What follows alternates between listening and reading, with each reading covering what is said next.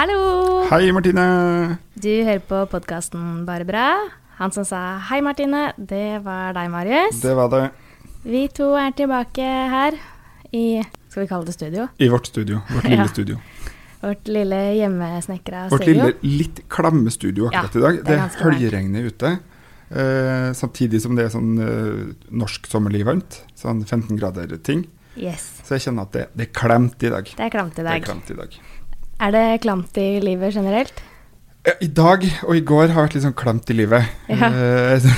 Så livet er klemt. Litt sliten. Det var en, kan man si, helvetesuke forrige uke. Ja, det tror jeg går Jeg an tror å si. nettopp at jeg gjorde det i hvert fall. Internasjonal konferanse. Jeg føler at jeg ikke har helt kål på meg selv. Hvor jeg er, hvem jeg er, og hvor i livet jeg er, og hvilken dag er det, og hvilken tid er det. Ja. Litt sånn, jeg har ikke rukket å lande enda. Da kan jeg fortelle at det er 20. mai, og klokken er 11.02. Det er fantastisk. Vi har passert 17. mai. Det Ja. har jeg fått med Ja. meg. Med brask og bram. Ja. Men du, vil du fortelle litt om internasjonal konferanse, eller? Det var gøy, morsomt, vondt, skamfullt, herlig, glede.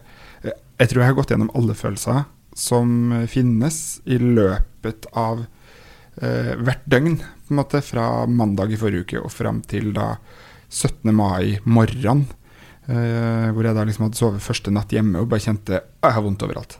Men alt i alt så har jeg faktisk kjent litt på en sånn oi, jeg er kanskje litt fornøyd med meg selv. Kanskje, jeg tror jeg kjenner på litt sånn stolthet av at jeg har vært med på, men ikke bare liksom deltatt. Jeg har vært med og skapt og lagd, og ja.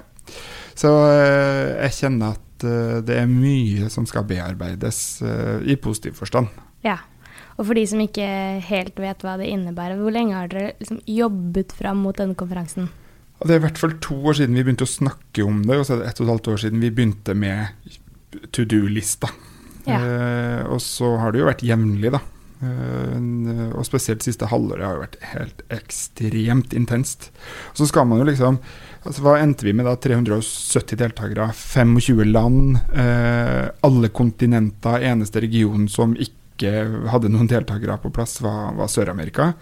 Så det er språk, det er kultur, det er forståelse og eller manglende forståelse. Og i hvert fall sånn som jeg, som da endte opp med å stå mye på informasjon og teknisk hjelpedesk, har vel opplevd 25 ulike språk og 25 ulike kulturer og 25 ulike forventninger på sånn strukturmessig nivå. Og så skal man jo ta vare på seg selv og ta vare på alle andre. Sånn at ja, litt av en uke. Veldig kult. Funker veldig bra å være Marius i sånn greie. Da fungerer jeg, kjenner jeg. Ja, det ser sånn ut. Og så er jeg jo dørsliten etterpå. Ja. Men det er på en god måte. Men i morgen så har jeg innvilget meg selv en spa-dag. Velfortjent. I morgen kobler jeg av. Ja. Jeg tenkte på, jeg var også med på, jeg var med på konferansen. Ja, for du hadde videreutdanning de 2 første Jeg dagene. hadde videreutdanning de 2 første dagene, og så var jeg med på, både jobbet på konferansen, og var crew, og fikk, ja, jeg har vel egentlig bare jobbet. Men en sånn tanke jeg satt igjen med etter konferansen, eller unnskyld, på du hadde jo avslutningstalen, som jo stakk meg rett i hjertet, og jeg satt der og gråt. Men også det i seg selv var jo på en måte sterkt, og en veldig, veldig fin tale, synes jeg. Takk. Men da slo det jo meg også at alle de som var der, alle deltakerne, var jo der fordi de er opptatt av barn som pårørende. Og det var jeg jo egentlig klar over på forhånd, men det er noe med at man, altså jeg var jo liksom, hadde litt sånn teknisk ansvar på de ulike presentasjonene. Jeg må innrømme at jeg fikk ikke med meg, jeg klarte ikke å liksom få med meg så mye av innholdet da. Noe har jeg fått med meg, på en måte. Men først egentlig liksom på slutten der, da, når man så, det var ganske mange 100 deltakere, som du sier, som satt der, så tenkte jeg sånn, det er håp. Tenk at alle disse folka fra alle verdenshjørner er her fordi de er opptatt av at barn som pårørende skal ha en bedre hverdag. Og det fint å tenke på, da. Det styrker meg, kjenner jeg.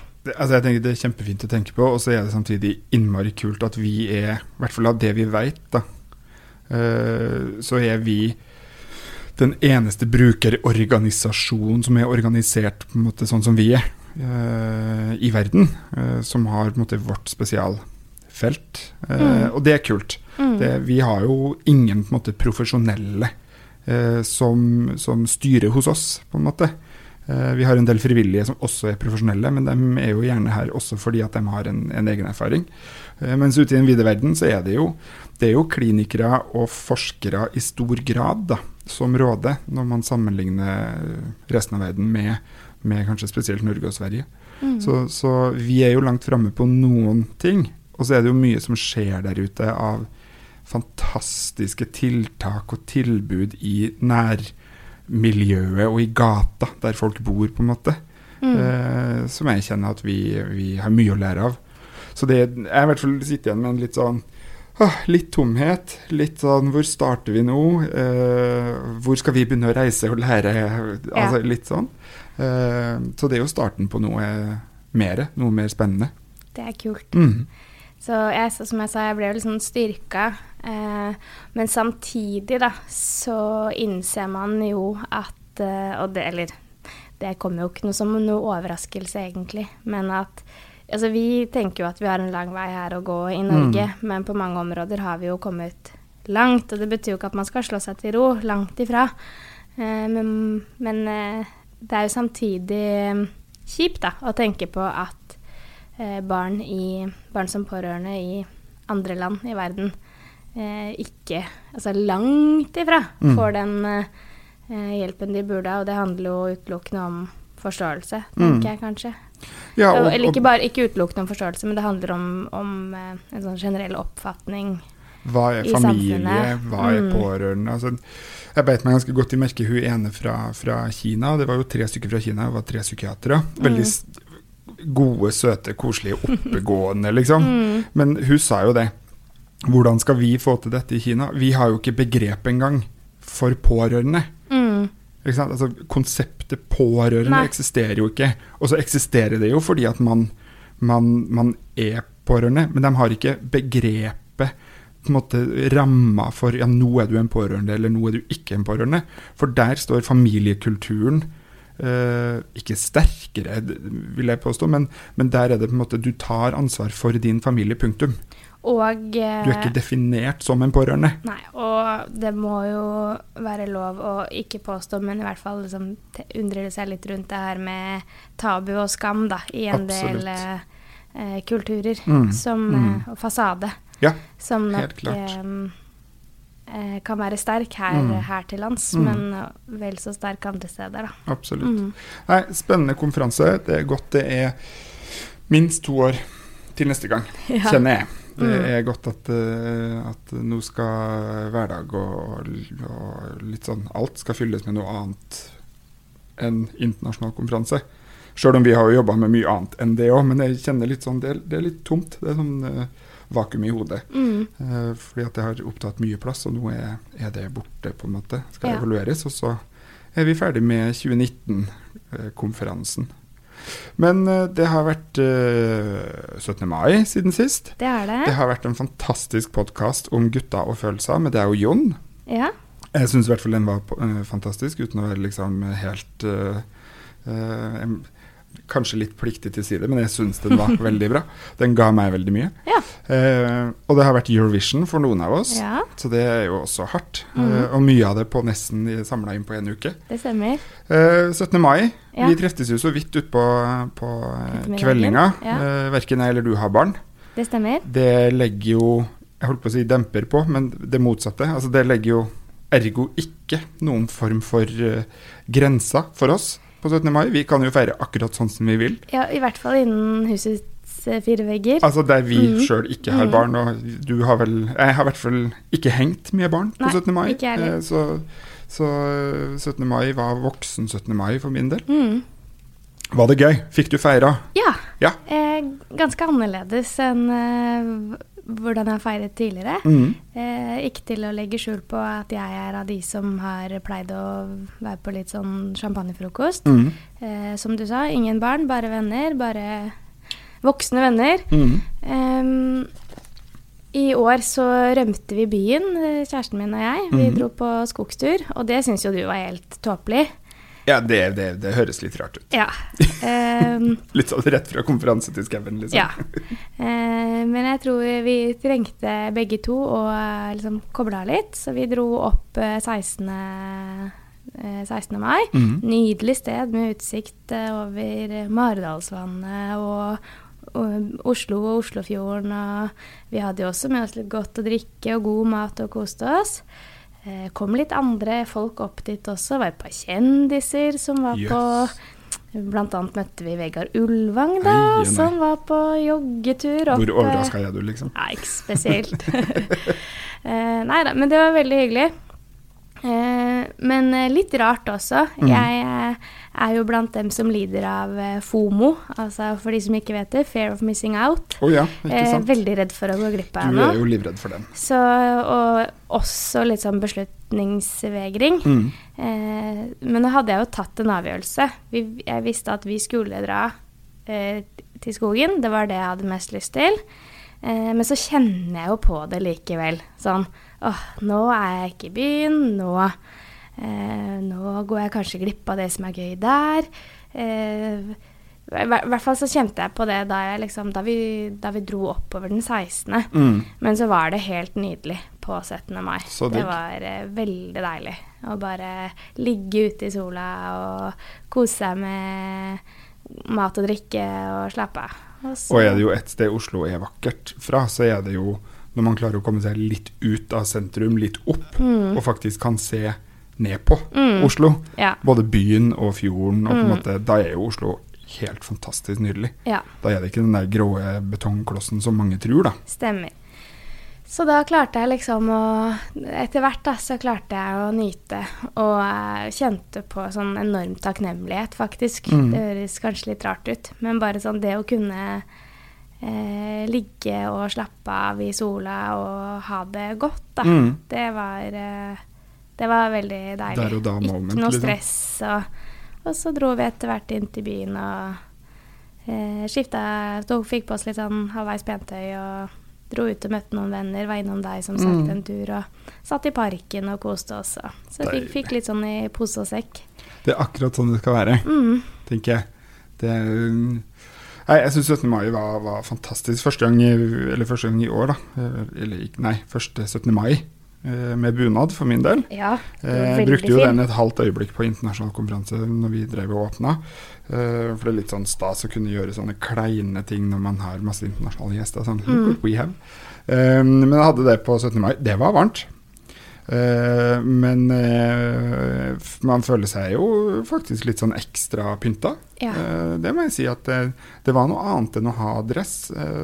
Så positivt overrasket over at liksom, jeg følte meg litt mer sånn enda mer høytidelig. Men du, det har jo vært en del snakk om sånn bunadspress for tiden. Har du fått med deg det? Ja, det har jeg drevet og sett nå. Og det er rett og slett, det går jo på at at det er press på å ha bunad i samfunnet. Og statusgreier. Sånn statussymbol, og at det særlig kanskje de som er litt sånn unge og skal konfirmeres, og at det er litt sånn mindreverdig om du ikke har det. Og jeg hørte på P3 i morgen, og der har de en sånn der spalte som kalles brannfakkel. Der kan man ringe inn da, hvis man har en eller annen brannfakkel.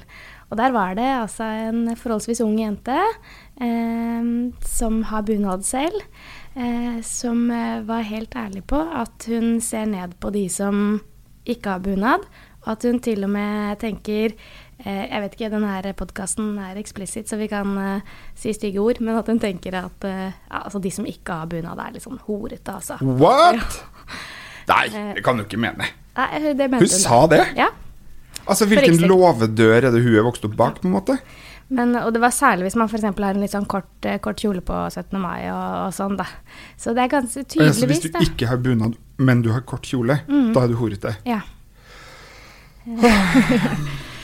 Så, nei, men jeg har jo bunad. Ja. Det trodde jeg jo aldri at det er ingen andre i min familie som har bunad. Det er ikke noe, ikke noe tradisjon for bunad.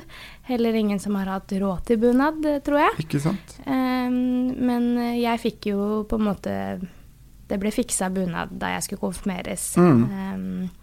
Og det fikk jeg utelukkende fordi jeg bodde i fosterhjem, og barnetrygd ble spart opp og brukt, og hvis ikke så hadde ikke jeg nok ikke jeg hatt bunad.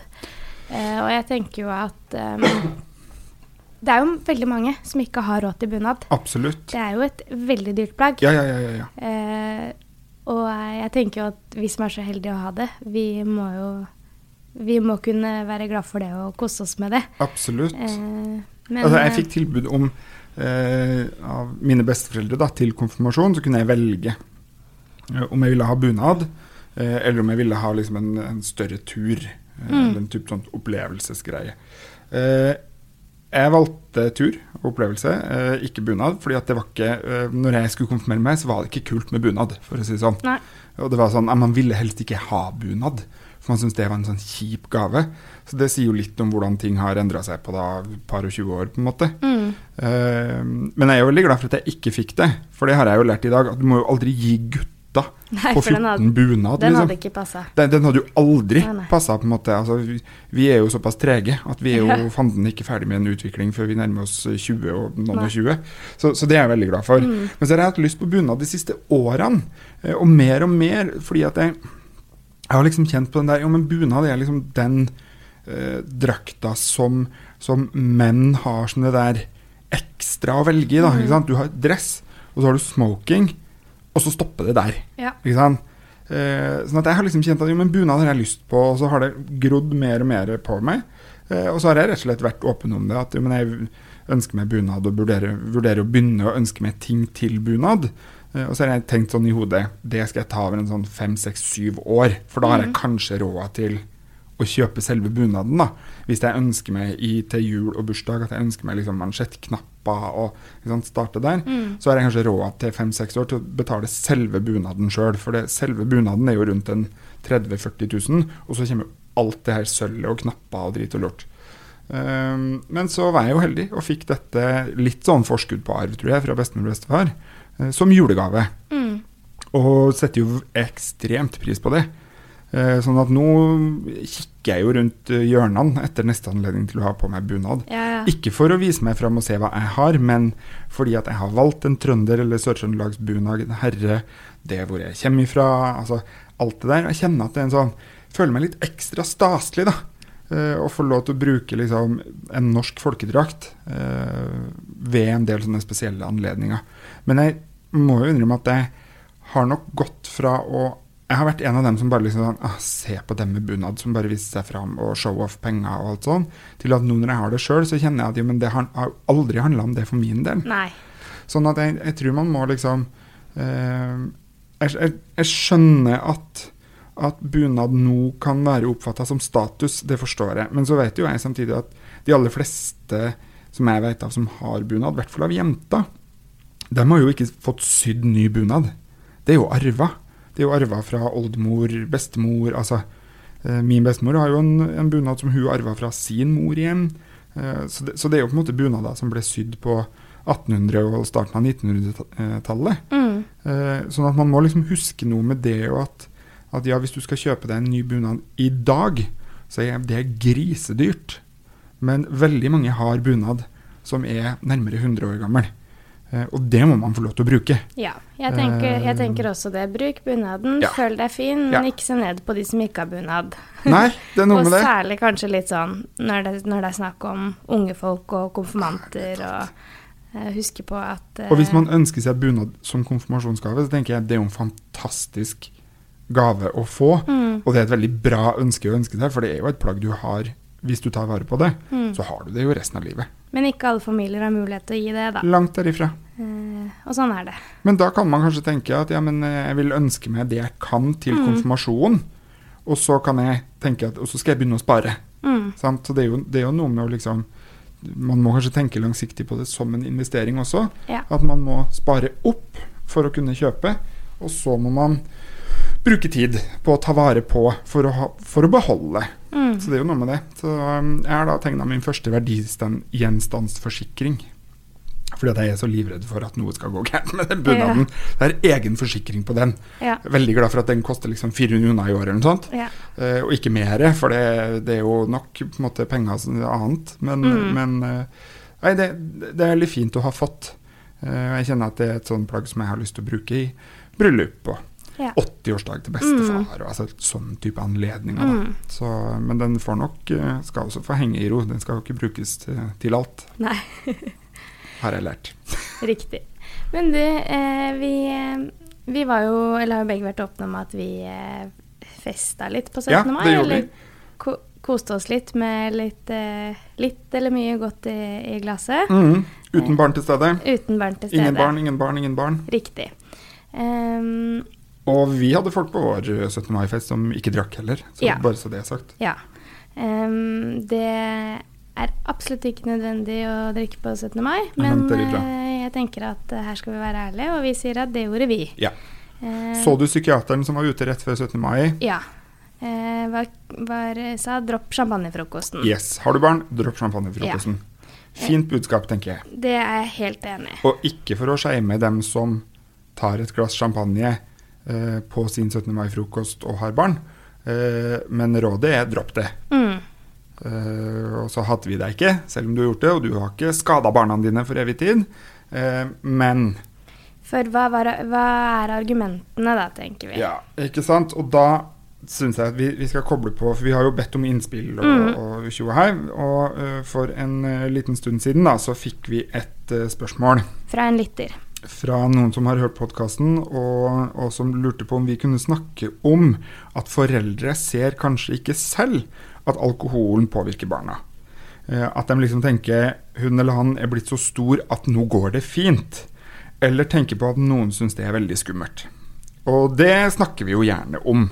Og så var det naturlig for oss å koble på 17. mai, fordi at det er liksom der vi har vært nå. Jeg tenker at det som denne lytteren har sendt inn er ekstremt relevant. Men det er også noe av de vanskeligste spørsmålene vi kan få i løpet av et år, når media ringer. Du har jo vært første juledag ofte, og før jul også. Ja, første og andre juledag på Nyhetskanalen. Snakket om alkohol i jula. Ja, og alkohol i påska og pinsa og gud dette vet. Sommerferie. Altså det er jo mye fokus på det rundt høytider og ferier. Og 17. mai har jo da blitt den nye store festdagen. Ja, og journalister lurer på når er det for mye? Og da pleier jeg jo litt sånn, men når det er barn til stede, så er det i utgangspunktet alltid for mye for noen barn. Ikke sant? Det er noe med det. Det finnes jo ikke en fasit. Det finnes ikke en fasit på spørsmålet hvor mange glass tåler mitt barn. Det finnes ikke en fasit. Noen barn tåler helt fint, og da liksom tåler i hermetegn, at du blir drita. Noen barn tenker ikke over det. De aller fleste synes nok det er litt ubehagelig. Og det handler ikke om at du nødvendigvis er sånn eller sånn når du er full. Nei. Men det handler om at alle voksne, eller alle mennesker som drikker alkohol, forandrer seg mye raskere enn det vi selv tror. Sånn? Vi tåler mindre enn det vi tror før vi endrer oss bitte litt, og spesielt barn. Det er viktig å si at det trenger ikke å være i gåstegn til det negative, at man forandrer seg til det negative, at man blir sint eller krangler. Eller... Men man kan bli veldig glad. Veldig glad, veldig kjærlig, høyt. Eller le veldig høyt. Ikke sant? Og jeg pleier ofte å si at typisk moment når det bikker over, det er når den første på festen, si champagnefrokosten i dette da, nå har vi det hyggelig. Da tenker jeg at det er ganske mange barn som ikke kjenner seg igjen i den uttalelsen. Og en sånn uttalelse kan gjerne kanskje komme etter 2 glass champagne. Og så er det sånn at noen barn tåler helt fint at du koser deg med 2-3 glass rødvin til lørdagsmiddagen, og man ser TV sammen, og alt er fint og flott, og man legger seg, og det er trygt, og du er der når den våkner, og alt sånn. Ja, flott. Noen barn tåler det. Andre barn gjør ikke det. For noen har kanskje opplevd noe negativt en gang Ja. Og det nok. Ja. Sånn at det finnes ingen fasit, men jeg tenker at det som lytteren da skriver om dette med at som voksen så går man kanskje litt i den, men nå er du så stor at hun eller han bør tåle. Nå skal du snart begynne å drikke selv. Ja, sant, ikke sant? Og da er det noe med at jeg tror man som voksen ikke klarer helt å se det, og så tror man at barn tåler mer enn det barn tåler på sånne ting som egentlig handler om å rettferdiggjøre egen, i dette tilfellet, eget alkoholinntak. At man tenker at men, nå har vi ferie, nå må jeg ha lov til, og så er det ikke sikkert at det behovet matcher det som resten av familien, eller det som barna trenger, eller tåler, akkurat der og da. Sånn at mitt beste råd til voksne er styr unna, altså prøv det beste du kan gjøre. Starte på nytt her. Det beste du kan gjøre som voksen, 1 eller 2 eller 5 voksen, som har barn til stede, enten det er julaften, påskeaften, sydenturen, 17. mai, hva som helst, sørg for at barna, altså vær en voksen, og sørg for at en voksen er edru, og at barna vet at den voksne er edru. For hvis det skjer noe, så vet barna at det er en voksen som er våken, klar, tydelig, og som ikke har drukket, og som kan kjøre bil, som kan fortsatt være en voksen, hvis at det om at det skulle skje noe, og Gud forby. Det er det mest voksne man kan gjøre, tenker jeg. Utover det, spør barna dine, hvordan blir jeg? Hvordan blir jeg når jeg har drukket 2 glass vin? Og hvordan er det for deg? Blir mamma eller pappa litt rar da? Hvordan opplever du det? Da er du voksen, tenker jeg. For da tar du på en måte det på alvor, da, at barn også er et eget lite menneske. Small people, på en måte.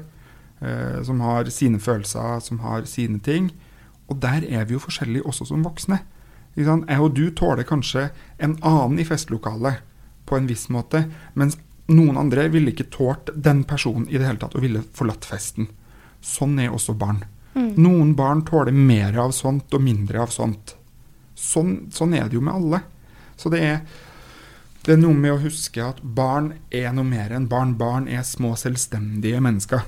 Og det er vel det kanskje barneperspektivet handler om, da. Og jeg er absolutt ikke en hellighet selv, jeg er ikke avholds, jeg er ikke noe, men jeg har kjent at jo eldre jeg blir, og jo mer, altså, og det er ikke en yrkesskade, for å si sånn, men jo mer bevisst jeg blir på det, jo mer tar jeg ganske bevisste handlinger når jeg er sammen med onkelbarn og sånne ting. Selv om det ikke er mine barn, så velger jeg å heller da ta brus enn øl i akkurat den settinga. For det er noe med jeg skal i hvert fall ikke være en av dem som bidrar til at det kan oppleves ubehagelig. Og så er det jo ikke noe offring for min del. Nei. Altså, det er faktisk ikke et problem å spise en middag uten å drikke alkohol. Nei. Ærlig talt. Og det er jo, så hvis vi spiller litt videre på 17. mai, så har jo det også vært noe det har vært skrevet litt om i både media og sosiale medier. Det her med en ting er foreldrene. En annen ting er at fra tidlig morgen eller formiddag så raver det fulle folk rundt i gatene. Og der skal jeg være så ærlig og si at jeg har nok vært en av de, ikke i år, men tidligere år. For vi har kost oss på vår frokost, det blir god stemning og fint og flott, og så går man ut i byen etterpå. Det kan jo hende ikke er spesielt hyggelig for alle barn å se. Jeg husker jo det selv som barn, altså det å liksom se fulle folk på gata, det er jo i hvert fall det er jo ikke veldig hyggelig alltid. Men klart at hvis foreldrene da er fine i formen sant, i tillegg på en måte. Men har du da edru foreldre som kan forklare deg hva som skjer og hvorfor de andre voksne er sånn, så er det i hvert fall tryggere da. Og så er jo det der med om 17. mai skal være den store festdagen eller ei, på en måte et mer sånn strukturelt samfunnsspørsmål man kanskje må ta stilling til. Men skal vi se, nå ble det bare noe greier her. Kan ikke du snakke litt, Marius? Ja, det jeg kan jo snakke mye, jeg.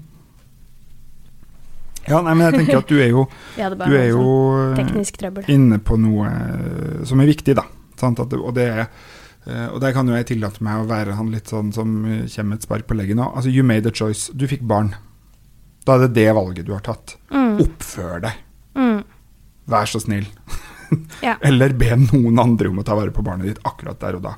Og så forstår jeg, fordi at jeg er voksen og drar på voksenferie, så jeg ser bonusen med å ikke ha barn. Ja. Men det der man drar på voksenferie. Så dra med venninnegjengen, dra med kompisgjengen, dra med kjæresten din, partneren din, ektefellen din. Sørg for at barna har det godt hos besteforeldre eller vennepar. Altså ta en langviken. Da kan du gjerne starte på Gardermoen 5 om morgenen. Og for min del da så må du gjerne være drita full fra 5 om morgenen når du drar fra Gardermoen til du lander søndag kveld. Sant? Kjør på. Men la barna dine slippe å være med på din fest. Sant? Det er noe med det handler om. Og jeg tror de aller fleste av oss har opplevelser med våre foreldre på et eller annet tidspunkt uten at, og da snakker jeg sånn generelt.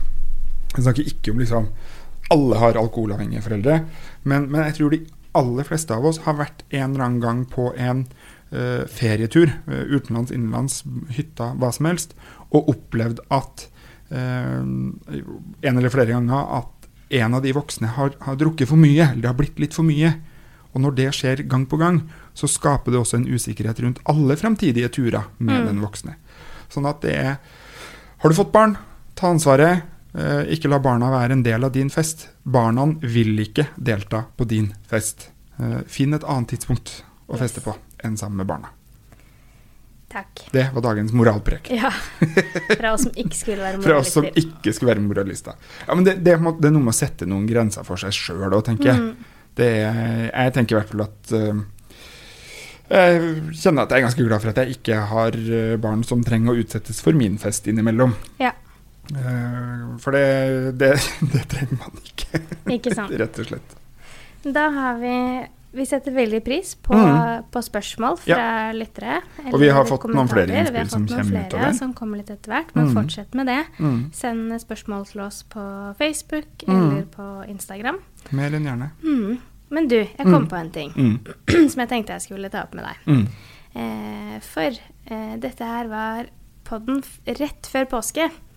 Da fortalte du at du hadde sendt en mail til psykolog. Og hvis det er noen som ikke hørte den podcasten, kan ikke du bare oppsummere litt sånn kort hva den mailen gikk ut på? At jeg overforklarte behovet for å ha noen å snakke med, men samtidig forklarte behovet for å ikke ha noen å snakke med. Ja. Litt sånn tydelig, utydelig bestilling der, altså. Og så tenkte vi jo litt sånn høyt om det her i podcasten. Ja. For det er liksom noe med å be om hjelp, men ikke ville ha, samtidig som du egentlig vil. Ja, litt sånn, hjelp, nei takk. Riktig. Du skulle utfordre deg selv med å gå til en mannlig psykolog, sa du. Ja. Men du var veldig spent på om du i det hele tatt kom til å få svar, da. Ja, fordi at noen av oss er jo litt sånn, vi sender en mail, og så tenker vi at det måtte gå an å svare i løpet av 12-16 timer. Riktig. Selv om vi hater når andre forventer det samme av oss selv, da, selvfølgelig.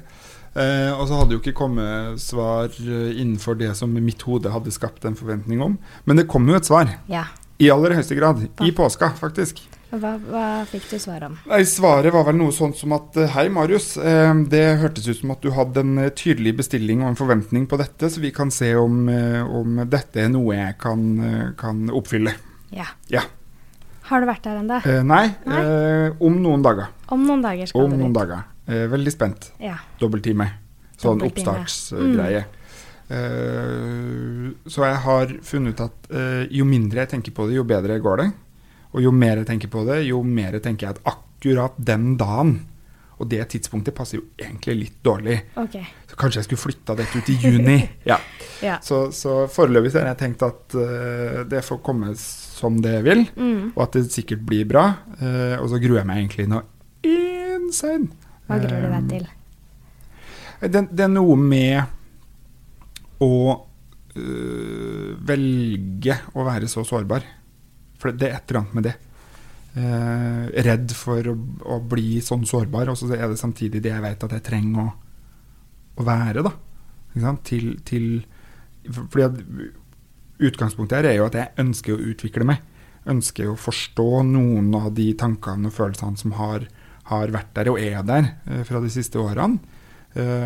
Som er både sånn jobbting, mye jobbting, og noe privat også. Hvordan hodet mitt funker, og hvorfor er det sånn at det plutselig dukker opp ting og tanker i meg som jeg trodde jeg var ferdig med. Såkalt ferdig med. Og for å få til det, så vet jeg at det krever at jeg tør å være sårbar, stå i det. Og tør å være ærlig, da. Det er noe med det. Jeg sliter litt med å være ærlig. Det høres ut som at jeg går rundt og ljuger hele tiden, men jeg sliter med å være 100% ærlig om følelser. Fordi at jeg er så redd for at det skal bli så stort. Ja. Og at den som mottar det ikke skal tåle det. Og det er vel fordi at jeg kanskje kan føle på at mine følelser noen ganger kan være så i ekstreme ytterkanter. Det er ikke liksom bare glede, det er overlykkelig på en måte. Ja. Og når det er sorg, så er det, altså det er så vondt. Så det er et eller annet med å skulle åpne opp det, og det kjenner jeg det er sånn som aldri passer, egentlig. Ja. Sant? For orker man det, og så vet jeg, ja, men det må jeg jo orke. For jeg vet jo at hvis jeg gjør det, og følger hans ikke plan, eller han har sikkert en plan, for han er jo psykolog, så jeg har jo tillagt at han har en plan, men hvis jeg følger hans løype, så vil det mest sannsynlig komme noe godt ut av det. Men jeg har jo ikke møtt den, så det kan jo hende at jeg synes at han er en skikkelig dust.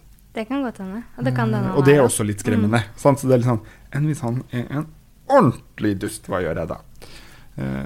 Men jeg driver og minner meg selv på at det kan hende at han er kjempehyggelig, dritflink, og at han bare skjønner alt.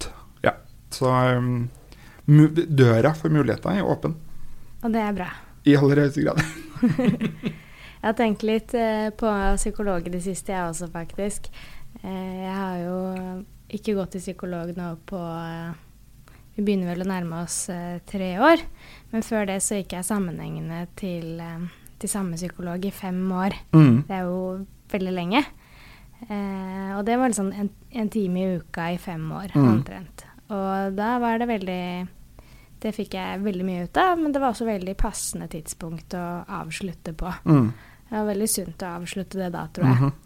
Men livet skjer jo, og jeg har jo hele tiden vært åpen på at på et tidspunkt så kan det hende jeg kommer til å gå til psykolog igjen. Jeg mener jo at alle mennesker burde gå til psykolog, sånn innimellom. Altså det og tannhelse burde vært en sånn offentlig sak. Men jeg tok meg selv her i å liksom tenke sånn, kanskje det er noe jeg liksom har behov for nå, jeg vet ikke, jeg tenker sånn, når man begynner å tenke den tanken, at kanskje det er noe jeg trenger, så tror jeg det er et sånt signal man skal ta litt på alvor, da. Men så er jo sånn, nei, det er jo ikke noe akutt, og det er ikke noe krise, men sikkert lurt. Det var noen som spurte meg en gang, men når er det akutt nok? Når er det krise nok? Sant? Og hvis det først er en krise, har du da tid til å sitte og vente på ledig time? Det er noe med det. Ikke sant? Å være litt proaktiv, så... Do it. Yes. Ja, det er noe med det. Du Martine, vi skal begynne å runde av, vi. Både fordi at vi skal litt kortere den gangen her, fordi at vi skal jo spille inn noe uhorvelig mye podcast fremover. Det stemmer. Vi skal gjøre klart for sommer og alt det som er. Men også fordi at tida begynner å renne ut for oss i dag. Jeg kan si at vi... Når sommeren nærmer seg, så kommer vi til å slippe noen ekstra episoder, hvor en fokuserer på Marius sin historie, og en episode fokuserer på min, altså Martine sin historie. Og du har jo allerede, altså du har veldig mye erfaring med å fortelle din historie, og med din historie så mener vi jo på en måte min bakgrunn. Din bakgrunn, ditt liv, din... ja. Og du har jo allerede sagt at du jobber med å skulle hoppe litt ut av komfortzonen og formidle historien din på en kanskje ikke så manusaktig måte. Ikke så trygt, kanskje. Men jeg tenkte at hvis noen har noe de lurer på om Marius, eller om meg, og om vår bakgrunn og vår oppvekst og sånn. Hvorfor vi der vi i dag, på en måte. Eller bare om oss i dag. Ja. Det trenger ikke å være liksom in the past. Det kan være hvor vi hvordan vi her og nå også. Så går det an å stille spørsmål om det også. Og ingen spørsmål det finnes ikke dumme spørsmål. Jo, det gjør jo det. Det finnes dumme spørsmål. Men det finnes like mye dumme svar også. Det gjør det. Det er lov å spørre om det man lurer på. Vi blir ikke støtt eller krenket av noen spørsmål, tror vi. Det gjenstår å se. Men vi setter som sagt pris på spørsmål. Tilbakemelding og spørsmål er alltid hyggelig. Vi skal spille inn noen sånne, og så skal vi vel etter hvert også slippe en jubileumspodcast. Litt mer sånn bakgrunn for organisasjonen. Og da har vi invitert inn en av dem som var med og startet, Elisabeth Lid. For det har faktisk også skjedd siden sist. Ja, det har vært 10-årsdag. Og så skal vi markere det litt senere i år. Håper vi. Litt mer sånn vinter-ish, sånn vinter 2018-2019, nei, hva blir det, 2019-2020? Ja. Skal vi markere det, men i forbindelse med at vi nå har passert 10 år siden vi ble stiftet, så skal vi prøve å ta en prat med Elisabeth, som har vært med å stifte Bar, og som i dag jobber som virksomhetsleder i noe som heter Ventilene, som er aktivitetstilbud på helge og ferie for unge pårørende på ikke bare Vestlandet, men det der de helt til. Og så har hun vært styreleder i Bar i mange år. Det har hun også. Så det blir gøy. Så det er mye spennende som skjer fremover, som vi skal prøve å få produsert litt lyd på, og noen bilder og det som ellers skjer. Yes. Jeg tror vi sier takk for nå, ja. Takk for 17. mai, takk for Eurovision, takk for internasjonal konferanse. Og ikke minst... Nå tar Marius en selfie av oss mens vi snakker her, så... Jeg har altså et mobilkamera som bare ikke vil. Takk for at du hørte på. Takk for at du hørte på. Ha det bra. Nyt mai. Nyt mai. Hei då.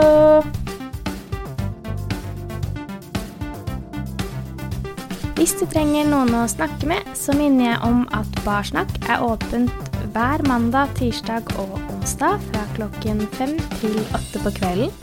Barsnakk det er en chattetjeneste for deg som har en mor eller en far, eller andre nære du bryr deg om, med rusproblemer. På Barsnakk så er du helt anonym. Du kan snakke om akkurat det du vil, stort og smått. Og de fleste du møter på chatten har egen erfaring med å vokse opp med rus. Du finner chatten på barsnakk.no. Vi snakkes!